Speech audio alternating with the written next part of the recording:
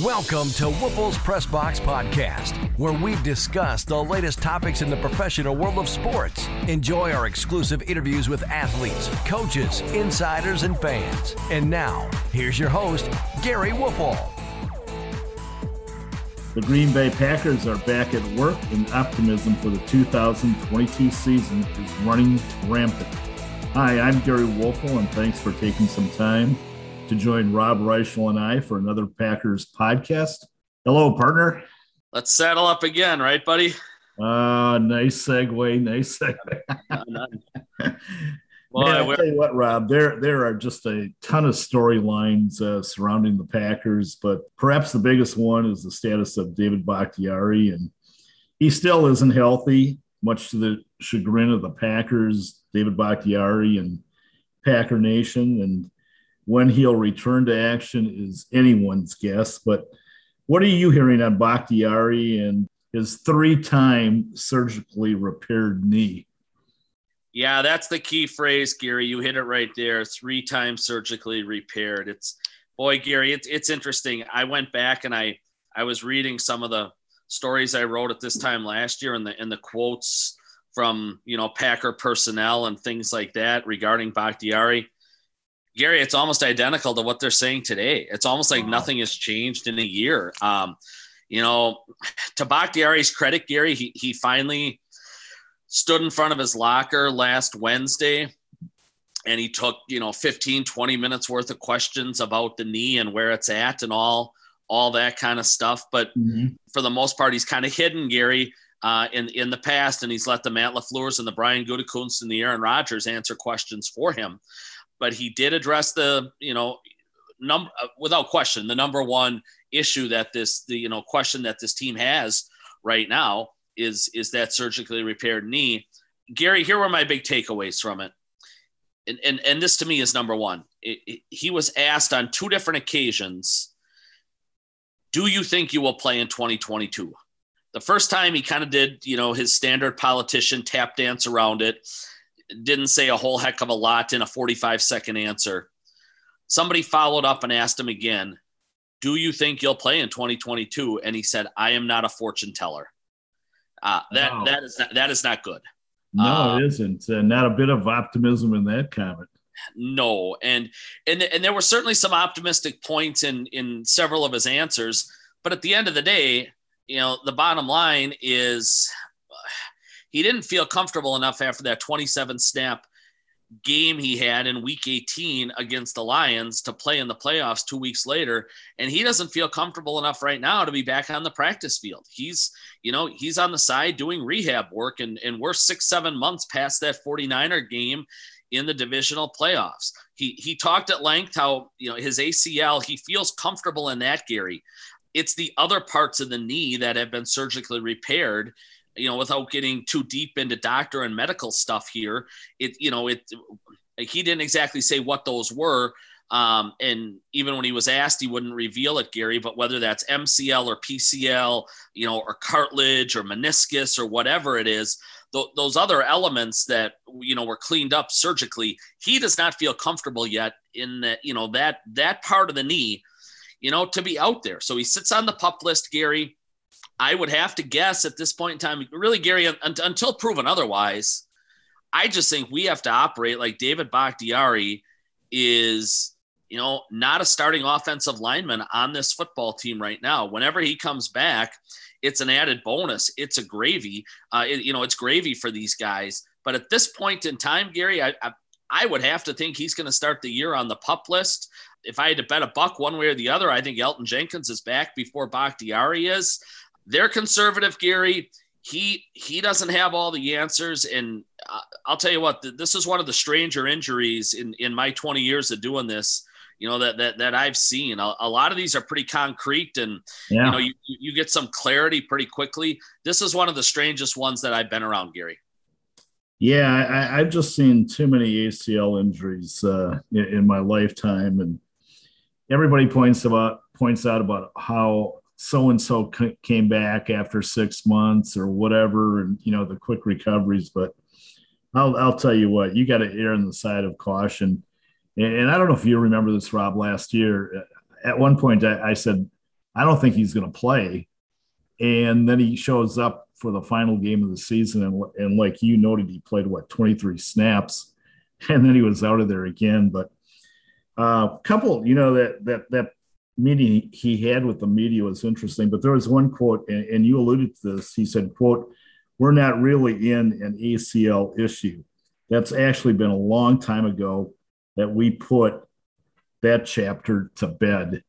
And I'm thinking, okay, so why didn't they bring this up from day one that, hey, it's more than the actual ACL?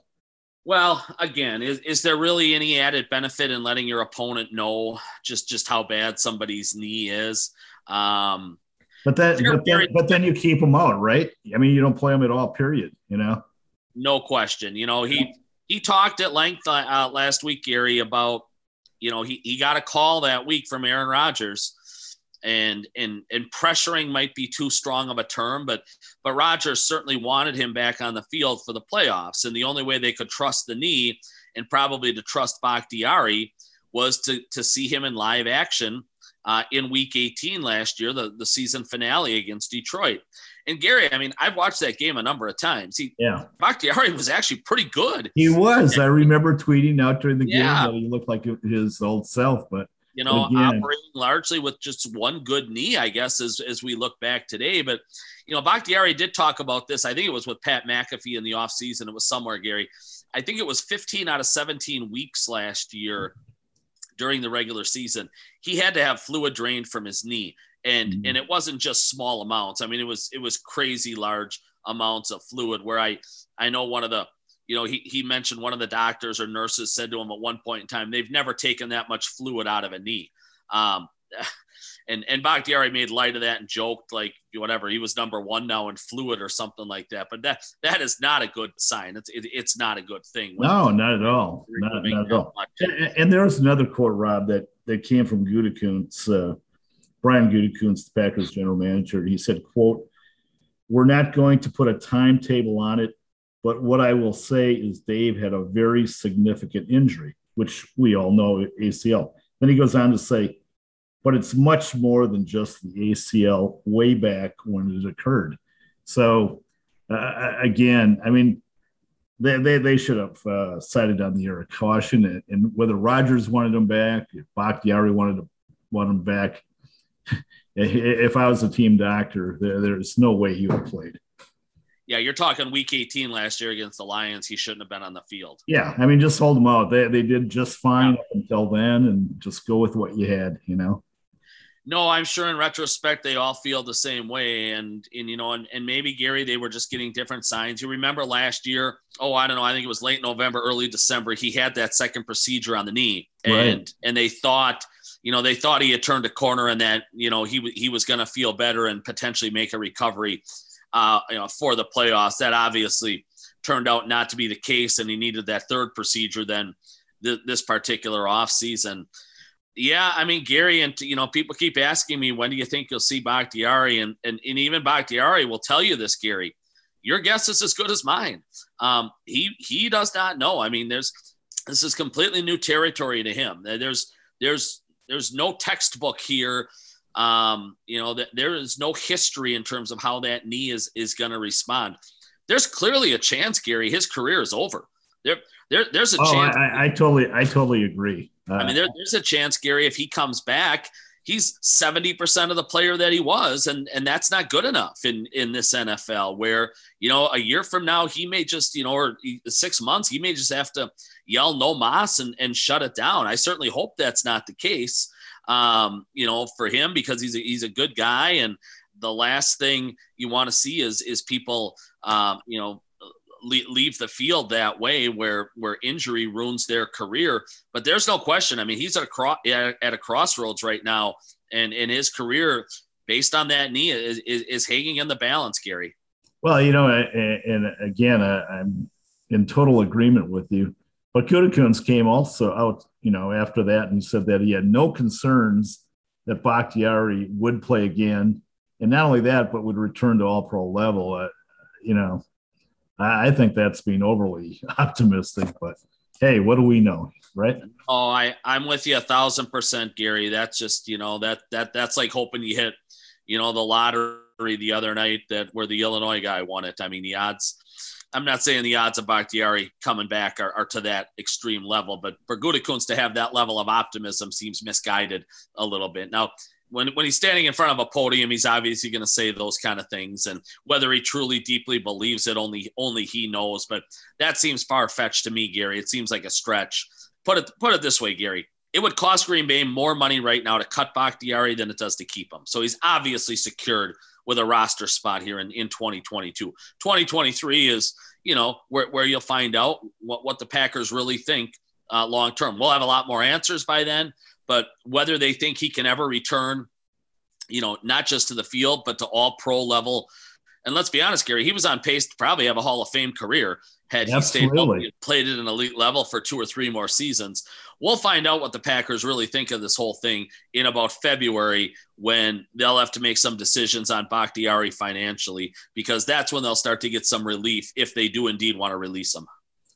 Rob, I think one of the best untold stories about the Packers, and God knows we've had everything about the Packers already that you can imagine, but this is a story I think that needs addressing. I'm going to ask you to do it. You're away. Why have the Packers had a rash of knee injuries? I think there's at least 5-6 guys that have had ACL surgeries. That to me seems like an inordinate number of ACL injuries. I get it, like 1, 2, 3, but there's a ton of guys in that team that have had ACL injuries. And the question is, why? Is it training, doctors, whatever? But that seems pretty high to me. It's probably high, Gary. If you remember back, mid to late McCarthy era, they had that reign where they had all that stretch where everybody was getting hamstring injuries. From Clay Matthews all the way up and down the roster, they were always getting hammies. Rodgers even had one the 1 year in the playoffs. I think it was 2014 that he was trying to fight through and get him to a Super Bowl. I don't know, Gary. We can play conspiracy theory here, I guess, all we want in terms of training and how they go about their day-to-day business. You remember the early LaFleur years, Gary. 19, they were remarkably healthy. 20, they were reasonably healthy. Last year they lost a lot of guys.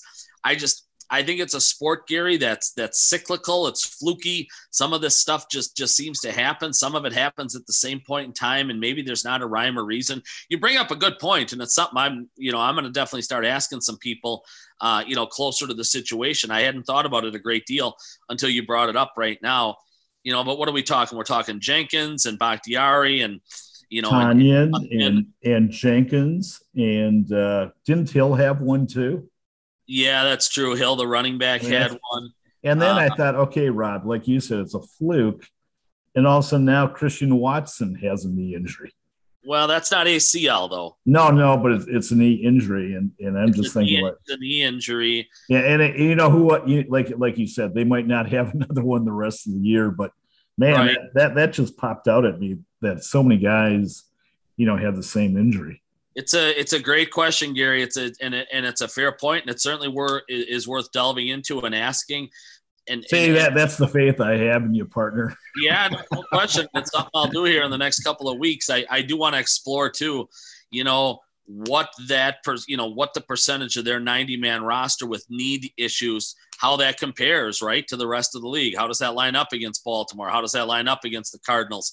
How does that line up against the Colts in terms of let's say 9% of Green Bay's roster has knee things going on right now. How does that compare, right, against the Falcons or whoever else out there? But you're right. I mean, it's a lot of guys right now rehabbing from ACLs, but again, we've seen weird things where, with this organization in the last couple of decades, Gary, where, it just happens to be the injury of the year and these 5 guys have it or whatever. It seems to be the ACL right now.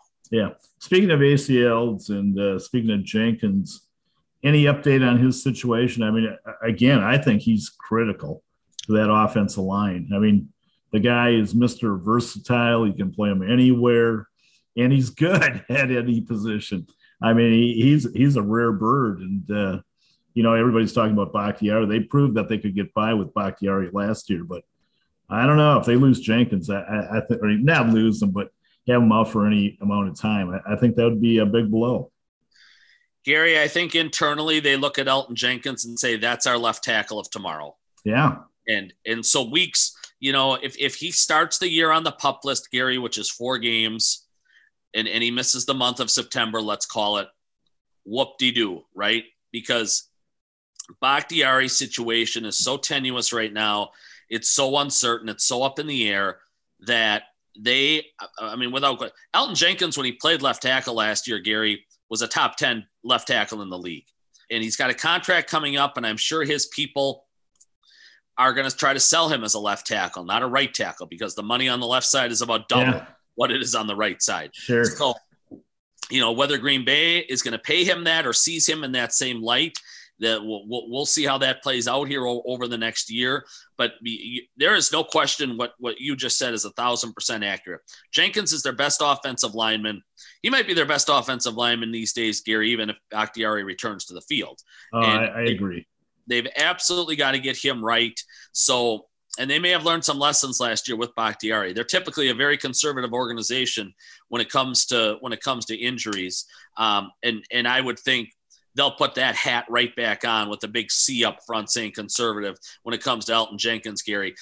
And I would have to assume it's a pretty safe guess. You may not see Jenkins at the start of the year. Again, we've talked about this on the podcast before. Kudos to Brian Gutekunst. 3 consecutive drafts, he's taken 3 offensive linemen. They are incredibly deep at that position.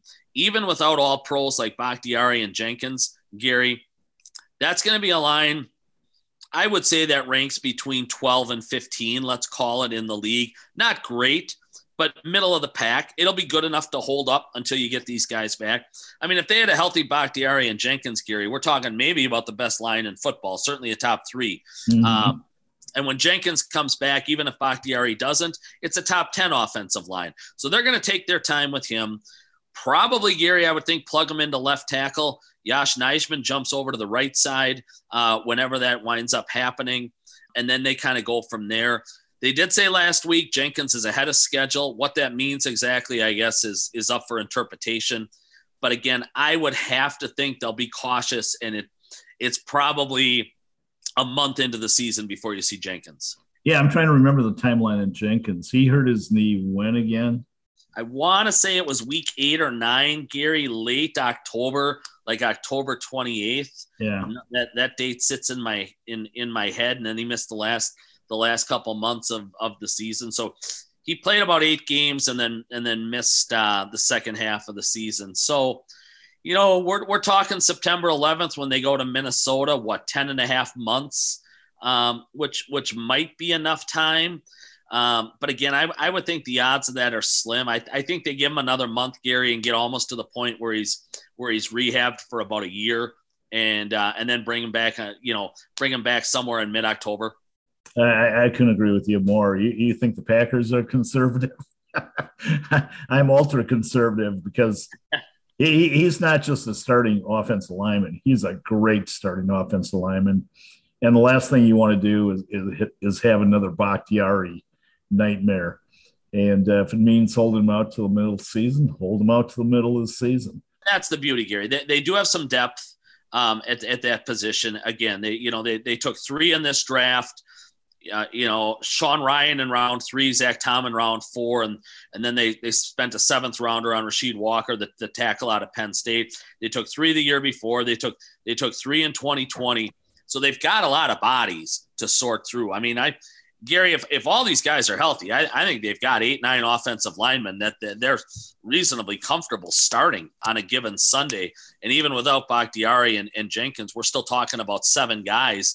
I think that are pretty close to, either locked in starters, Gary, or certainly pretty close to being starting caliber / elite backups. I think they're good to get by for a month, like I said, and then we'll see where they go with Jenkins.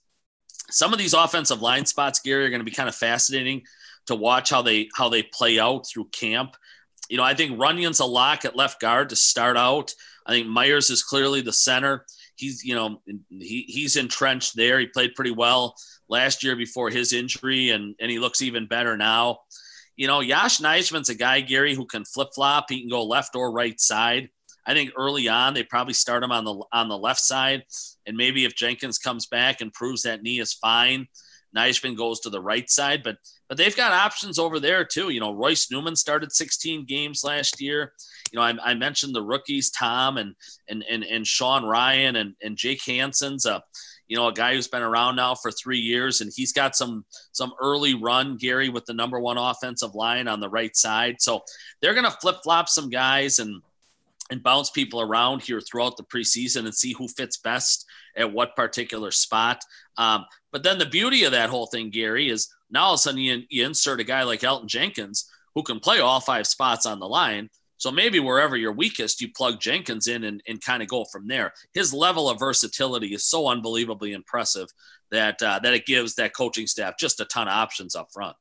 Yeah, you brought up Royce Newman. He's a guy that really intrigues me. I talked to a couple of NFL scouts before the draft last year, and they said they really like this guy, but he wasn't strong enough.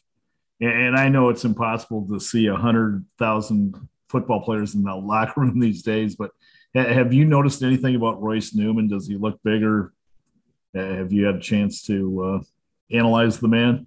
So keep in mind, Gary, the entire 2020 and 21 seasons, we were not allowed in the locker room just due to COVID and the restrictions and the guidelines and things to that effect.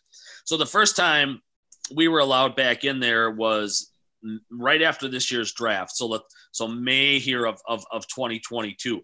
So that was the first time I actually saw Newman, face to face. Same with all these, younger guys. Even we're talking third-year players. It was the first time I shook A.J. Dillon's hand, for example, and chatted with him face to face. Everything else had been Zoom. So I don't have a good answer for you on Newman in terms of what he looked like physically, say a year ago versus today. That is his biggest question right now. If you remember, Gary, he started 16 games last year at right guard. He did. And then they got to the postseason and got a couple of guys back, and Royce Newman went to the bench. Mm-hmm. So it's pretty interesting, and and that's clearly going to be, something that drives him, I'm sure, throughout the course of this preseason is trying to prove that he deserves a job, among that starting 5. He's repped early, Gary, at both right guard and right tackle, kind of with the number ones. I think he's a pretty good bet to be one of their starting 5 when they go to Minnesota on September 11th. Again, which position, I think it probably is going to be determined on how some of these other guys play. But he is versatile. He's a good athlete, Gary. If he's, if he's gained that added strength, it's certainly going to be something to watch here through the preseason. But he's another one of these young guys, Gary, that, was he great last year? No, not even close. Was he okay or decent for a rookie? Yes, absolutely. And I think back to some of these other guys, Gary, the TJ Langs of the world, the Marco Riveras, who started out and really struggled early and turned into just absolute terrific linemen. Newman could have a path, a trajectory similar to that. So he's another one of these guys, Gary, to watch close in camp. All right, Rob, let's dwell on something very, very positive. I know it's early in camp, but there is one young man, one wide receiver that apparently has caught your eye and caught the eyes of other people as well. And you know who I'm talking about, right? Romeo, where art thou? You beat me to the punch. All right. Okay, let's make it clear. We're putting a ban on that the rest of the year, okay? All right. That's it. We're done after that. Exactly. But your thoughts on Mr. Romeo? Yeah, I mean, it's tough for rookies to kind of come in, Gary, and steal the spotlight from day one, but he's done that in a number of these practices. And all of Packer Nation knows, obviously, since the trade of Davante Adams to Las Vegas, that this team desperately needs wide receiver help. There were 169 targets that left and walked out the door when Davante Adams headed west. So there's a lot of footballs to be spread around, and Dubs has jumped off the page right away, Gary. He's got ideal size. 6'2", 201, which is just what you want. His speed is okay. It's 4.53 is what he ran at his pro day at Nevada. It's not off the charts, Gary, but it's not slow. In a lot of ways, so he reminds me of a young Greg Jennings, which his routes are really good. He's seasoned, he's polished. The stage isn't too big for him. If you think back to 2006 when Jennings showed up, Gary, I remember that training camp well. Kind of similar to this, like with Dubs here. Mm-hmm. Jennings jumped off the page pretty quickly. All they had on that group was driver and a lot of question marks. And Jennings came out of nowhere. I don't want to say out of nowhere. He was a second-round draft pick. But Jennings did plenty that training camp to prove, he deserved a starting job. And I want to say, Gary, by about 08 or 09 already, probably 08, he was in the Pro Bowl and he was Green Bay's #1 wide receiver. Now, here's where I'd caution people on Dubs, Gary. You and I are doing this early on Monday morning. Green Bay will put on pads for the first time on Tuesday. Okay? The world changes a lot. Good point. The world changes a lot when all of a sudden these safeties and these corners and these linebackers start smacking you in the mouth. It's a lot different game. And I've seen, Gary, a lot of people through the years who shine early and the pads go on and then they vanish. And I'm not saying that's going to happen with Dubs. I don't think it will happen with Dubs. But again, the world is a lot different when a contact sport like football actually allows contact. There was no contact for the most part in week 1. And so we'll see when, hey, Gary, if Dubs can keep this up, he's going to be a starter. I mean, they have Allen Lazard right now, who they have identified as their new clear-cut #1 wide receiver. Again, whether that's crazy optimism on the Packers' part or not, I don't know. But let's just see how this plays out with Dubs. But early impressions are that they've potentially hit a home run here in round 4. All righty.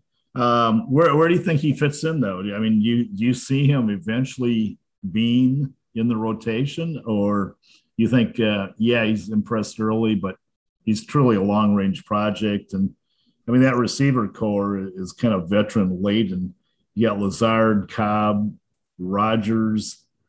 You got Watkins, and then you got Watson. Obviously, is going to. I mean, Watson to me, if he's healthy, he's going to start from day one.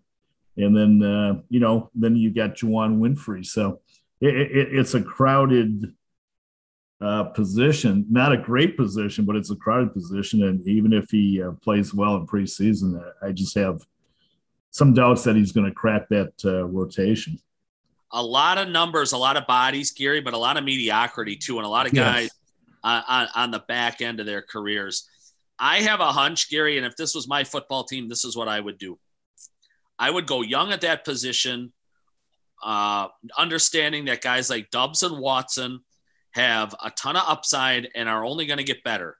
And the way to pass the Rams and the way to pass San Francisco and the way to pass Tampa Bay in December, to me, is to have these young guys continually improving, to be kind of be on the uptick, where a guy like Sammy Watkins or a Randall Cobb, Gary, I'm not sure they can get you to December or January and have a whole lot left in the tank at that point in time. I have a hunch, Gary, when they line up for their first play in Minnesota, the starting wideouts are going to be Lazard, Dubs, and Cobb. That's my prediction at this point in time. Wow. You'll see Cobb in the slot and Lazard and Dubs on the outside. Christian Watson, Gary, has a ton of, he's out right now. We have no idea when we're going to see him.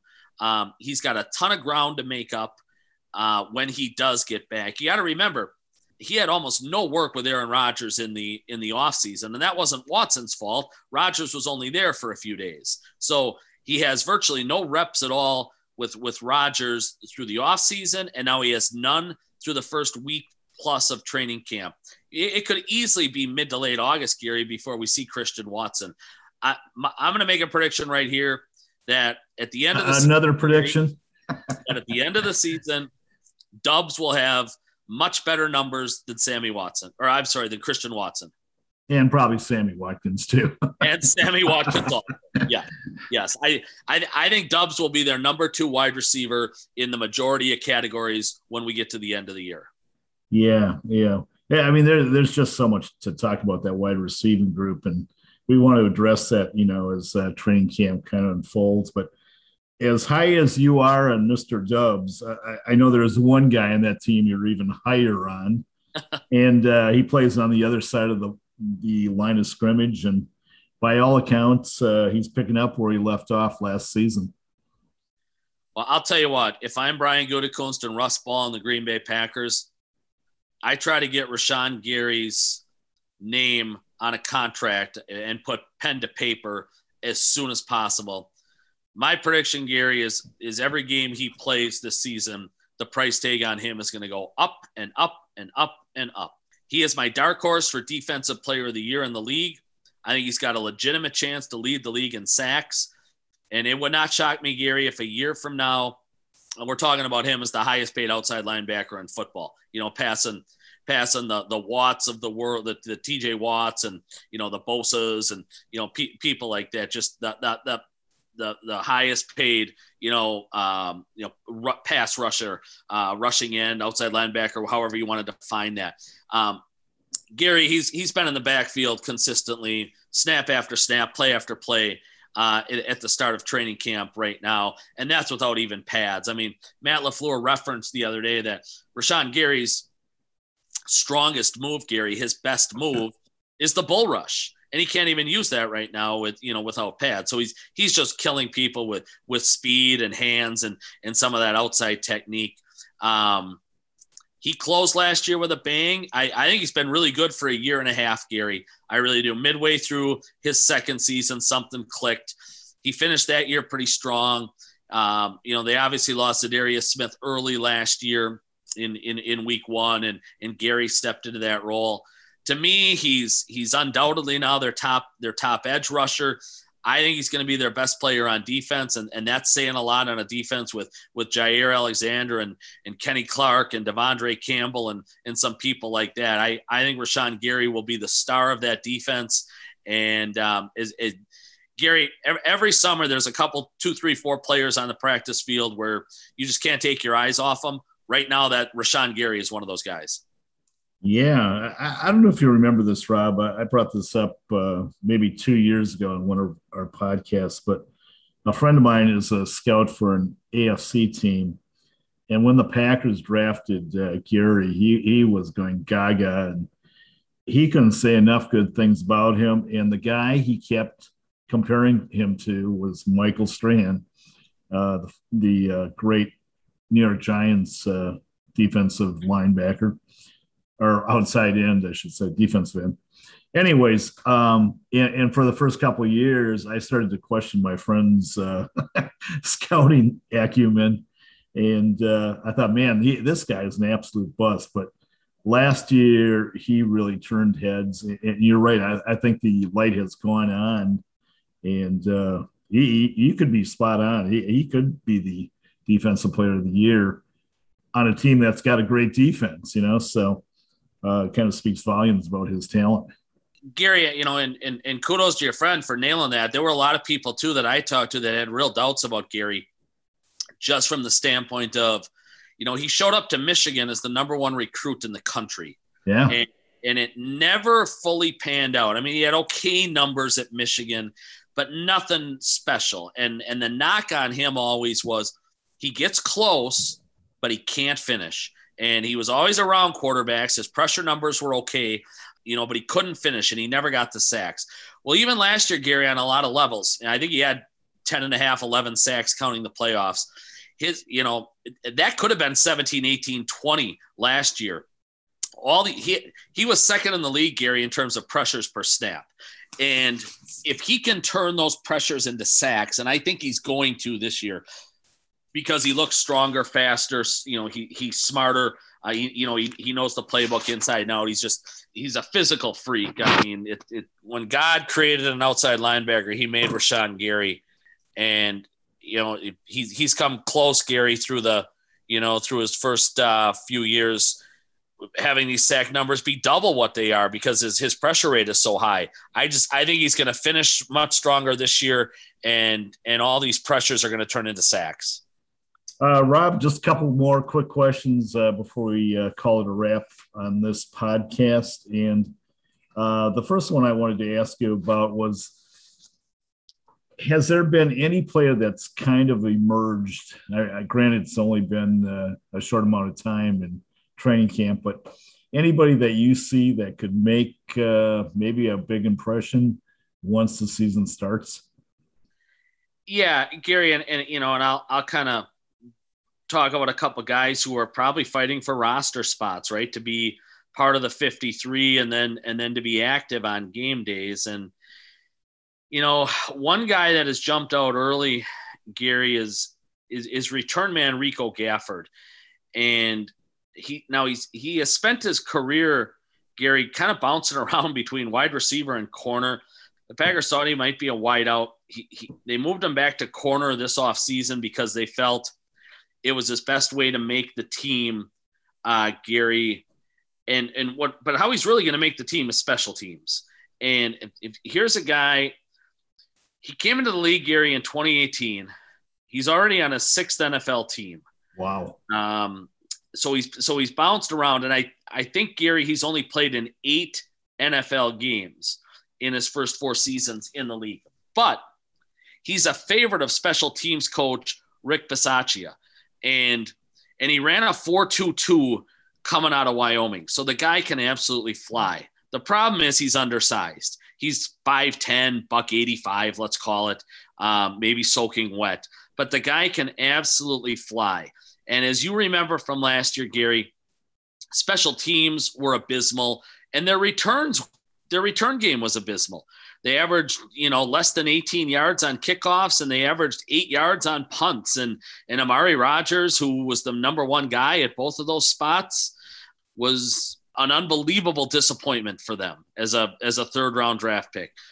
Flopped as a wide receiver, and he flopped as a return guy. So those positions are completely wide open right now. Kick return, punt return. Gafford's got a foot in the door by the fact he is really well liked by the new special teams coach Bisaccia, and that he can absolutely fly, Gary. They need somebody to bring a jolt of energy to those return units. Even though Amari Rodgers is in better shape, he's still 210, Gary, and he's not a blazer. Gafford's a blazer. I think Gafford's going to win the kick and the punt return job. Dubs will be the punt returner, Gary, I think, if he's not one of the starting wide receivers. But if Dubs wins a starting wide receiver job, and I think he's going to when it's all said and done, look for Gafford to be a surprise guy as the kick and the punt return guy. And then, Gary, really kind of on that same line, and I won't get into it long, just a guy named, Dallin Levitt is another guy who played for Bisaccia with the Raiders, much like Gafford did. Uh-huh. And he's a safety they just recently signed. He's got a real chance to make the 53, Gary, just again because of special teams. It's not lip service over there anymore. They're serious about not being 32nd in the league anymore in special teams, and they should be. They just brought in one of the best special teams coaches in the league. I think they're going to make a full-fledged effort to keep guys at the bottom of the roster strictly where their job number 1 is special teams. Levitt's going to make the team, I think, Gary, has a really good chance to, as a backup safety, and then his job, obviously, on Sundays is going to start and end with special teams. So he's another guy there, much like Tariq Carpenter, who was one of the draft picks taken strictly almost for special teams. Carpenter's going to make it, Gary, as a backup linebacker, but his primary duty is going to be, make sure the special teams are better. That's a few sleepers. And Gary, I'll give you one more who's, certainly not a sleeper to make the roster, but I think he's going to be a sleeper in terms of he's going to win a starting job. He's going to hold off a much more highly acclaimed player, and he's going to have a pretty good year for him, is defensive end Jarran Reed, who was really one of the, I don't know, Gary, one of the more, under the radar free agent acquisitions across all of football this offseason. It certainly didn't create a buzz or any headlines or anything like that, but Reed's a guy who's been really productive in this league for 6 years or so as a defensive end, primarily in Seattle. He spent 5 years there. He spent a year with the Chiefs. everybody's gung ho about Devontae Wyatt and possibly rightfully so, the first round draft pick out of Georgia, the second of Green Bay's 2 number ones. But Gary, I'm going to make a prediction here. I'm going to predict that Reed's going to hold Wyatt off as a starter. Reed's going to play more snaps, and Reed's going to have better numbers. Wyatt obviously has the brighter future. Wyatt's got a chance to be an outstanding player in Green Bay before it's all said and done. But right now, Gary, in 2022, I think Jarran Reed's going to be a huge part of this Packer defense, and no one's talking about him. But I think, Gary, he's going to have a huge role in what they accomplish. Interesting. Good stuff. I liked your predictions there. Hey, just real quick hits here on Quay Walker and Devontae Wyatt. Yeah, Walker jumped in right away from day one, ran with the starters, Gary. And, boy, that's a formidable group of linebackers, isn't it, with Preston Smith and Rashawn Gary outside. And now you pair Walker with Campbell. He's got a ton to learn. We're going to find out a lot more when pads go on, when opposing offensive coordinators start scheming for him, because it's not easy for a rookie linebacker in this league to come in and, make an immediate splash without getting picked on a little bit. Think of Patrick Quinn a couple of years ago in Baltimore, the really highly acclaimed linebacker who struggled really badly his rookie season, and teams went after him. You watch him on the field, just the way he runs, the way he moves, the ridiculous athleticism that Quay Walker possesses for a man 6'3". I mean, it's a big, big man, and then to run like he does and play that spot in the middle. You usually don't see guys 6'3" in the middle like you do with Walker. But Gary, they've assigned him a spot with the starters from day one. He's done nothing to make them think otherwise or change their mind. And again, we'll see a lot more, and we'll learn a lot more in the preseason games when he's got to go against the Saints and the 49ers and people like that. But Walker's off to a nice start, Gary. Okay. And Wyatt, anything in particular about him? Yeah. I mean, again, he's just, a physical specimen like, you rarely see. And that combination of size and speed is so unique. Remember, he ran like a 4.77 or something like that coming out of Georgia. And, we're talking about a man 310, 315 pounds, whatever Wyatt is these days. I mean, the testing numbers are insane. But again, it's a really deep unit right now, Gary, with Lowry and Clark and Reed and Wyatt and Slayton. I mean, TJ Slayton, Gary, has been one of the early stars at camp. One of my guys. I'm really high on him. He looks like a completely different guy than he did a year ago, just blowing up plays in the backfield, right and left. Such a huge, strong man. It's going to be a learning curve for Devontae Wyatt. I think the last 8 games of the year, Devontae Wyatt probably makes a real big difference. I'm not sure that's the case the first 8, Gary. And you know what? Green Bay doesn't necessarily need him to be, a huge difference maker early on. He can get his feet wet. He can learn as they go. Again, he jumps off the page physically. He captures your attention from the get-go from that perspective, Gary. But there's a lot for him to learn. And right now he's still repping with the number 2s. And I think that's going to be the case because he's working behind some really talented guys up front. Exactly. Man, I'll tell you what, it's going to be another fun-filled Packers season. Hey, there was one story that I saw today that I found interesting and just kind of reaffirms that the NFL is the kingpin of all the sports. And that was a franchise valuation. And, of course, the major markets were right at the top. Do you want to take a guess which is the highest valued franchise in the NFL? Should be no surprise, really. Well, yeah, it's got to be Jerry's, right? Yeah, absolutely. And the surprising thing was, though, by a lot more than the runner-up Los Angeles Rams. According to Spottico, the Cowboys are valued at $7.6 billion. $7.6 billion, okay? The Rams, $5.9 billion, followed by the Patriots at 5.8, the Giants at 5.7, San Francisco 5.1, and the Chicago Bears come in 6th at $5 billion. Where do you think the Packers ended up?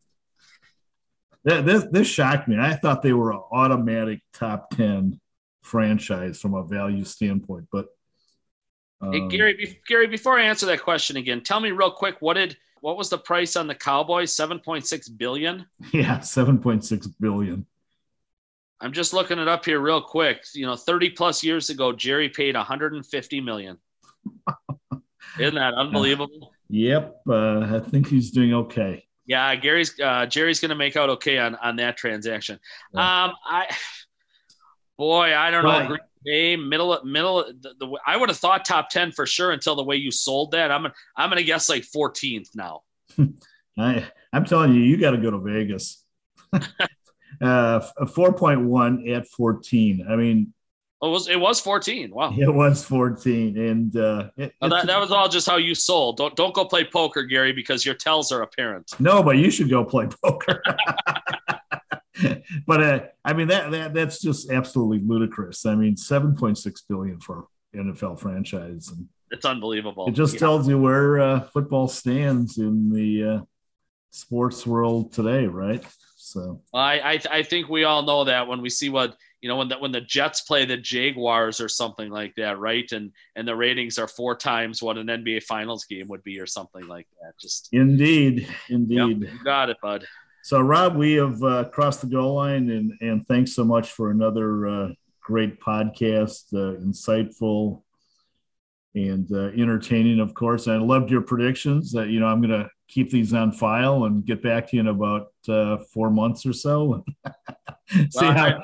see how your prediction record is. But anyways, thanks a lot, Rob. Appreciate it. And, Gary, I'll tell our listeners too, real quick. I looked it up the other day. Rashawn Gary is 40-1 to be Defensive Player of the Year. That's worth a few bucks. Yeah. There you go. Absolutely. So yeah, that's my tip to the listeners. I hope I can make that one pay off and everyone gets a little bit extra in their stocking then for Christmas when they cash in that ticket. Absolutely. So, hey, and I also want to thank, of course, our listeners. They've been very, very faithful the last couple of years, and we're getting more and more with each podcast. So that's good news. So anyways, take care and all the best. For more sports news, check back every Tuesday for our latest show. You can also follow Gary on Twitter @GaryWoelfel and WoelfelsPressBox.com.